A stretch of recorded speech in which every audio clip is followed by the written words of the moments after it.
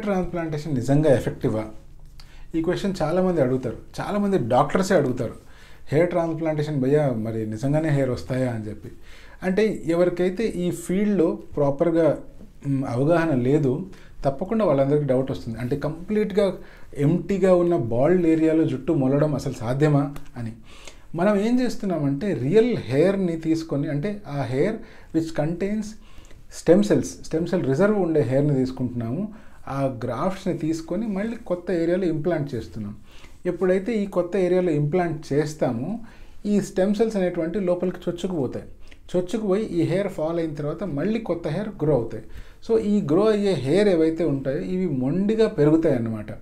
ఇవి డిహెచ్టీ ఇన్ఫ్లుయెన్స్లో ఉండవు కాబట్టి ఈజీగా గ్రో అవుతూనే ఉంటాయి. మీరు కట్ చేయండి, తర్వాత మీరు ఆ హెయిర్ని పీకేసినా కూడా లోపల స్టెమ్ సెల్ రిజర్వ్ అనేటువంటిది అలాగే ఉంటుంది కాబట్టి ఇవి మళ్ళీ గ్రో అవుతూనే ఉంటాయి.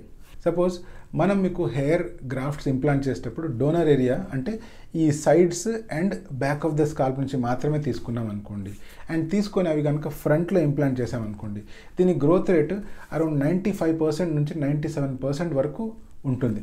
ఇదే హెయిర్ కనుక మనం ఈ టాప్ కానీ క్రౌన్ కానీ ఏరియాలలో ఇంప్లాంట్ చేసామనుకోండి, దాని గ్రోత్ రేటు 10 to 15% తగ్గిపోతుంది. For example donor area hair మీకు మీ బియర్డ్ నుంచి తీసుకున్నాం అనుకోండి, లేదా ప్రైవేట్ పార్ట్ నుంచి తీసుకున్నాం అనుకోండి, ఆ హెయిర్ అనేటువంటి చాలా స్ట్రాంగ్. అవి మనం ఫ్రంట్లో ఇంప్లాంట్ చేసినా లేదా క్రౌన్ ఏరియా లేదా టాప్ ఏరియాలో ఇంప్లాంట్ చేసినా ఈక్వల్గా ఆల్మోస్ట్ 100% గ్రోత్ రేట్ ఉంటుంది. ఫర్ ఎగ్జాంపుల్ మనము మీ డోనర్ ఏరియా హెయిర్ ఈ చెస్ట్ ఏరియా నుంచి తీసుకున్నాం అనుకోండి, అప్పుడు ఏమవుతుందంటే వీటికి అనాజన్ ఫేజ్ అనేటువంటిది చాలా చిన్నది. అందుకని ఇవి ఇక్కడ ఇంప్లాంట్ చేస్తే అరౌండ్ ఒక 60% దాకా గ్రో అవుతాయి. ఇవే హెయిర్ కనుక మనం ఈ క్రౌన్ ఏరియాలో కానీ టాప్ ఏరియాలో కానీ ఇంప్లాంట్ చేసామనుకోండి, ఇంకా గ్రోత్ రేట్ ఫర్దర్ తగ్గిపోతుంది అనమాట. సో మనకు ఎప్పుడైనా ఒక సేఫ్ డోనర్ ఏరియా అంటే ఈ మన స్కాల్ప్ అండ్ బియర్డ్ ఏరియా అనమాట. సపోజ్ ఇదే ట్రాన్స్ప్లాంటేషన్ కనుక డయాబెటిక్స్లో మనం చేస్తున్నాం అనుకోండి, అంటే షుగర్ వచ్చిన వాళ్ళలో చేస్తున్నాం అనుకోండి, వీళ్ళకి ఏమవుతుందంటే నేను ఇప్పుడు చెప్పిన పర్సంటేజెస్ అన్నీ ఒక 20% తగ్గిపోతాయి. అంటే వీళ్ళకు హీలింగ్ కెపాసిటీ అనేది తగ్గిపోవడం వల్ల, గ్రోత్ కెపాసిటీ అనేది తగ్గిపోవడం వల్ల హెయిర్ గ్రోత్ కూడా ఒక 20% తక్కువ అయిపోయి రిజల్ట్స్ ఒక 20% తక్కువగానే వస్తూ ఉంటాయి.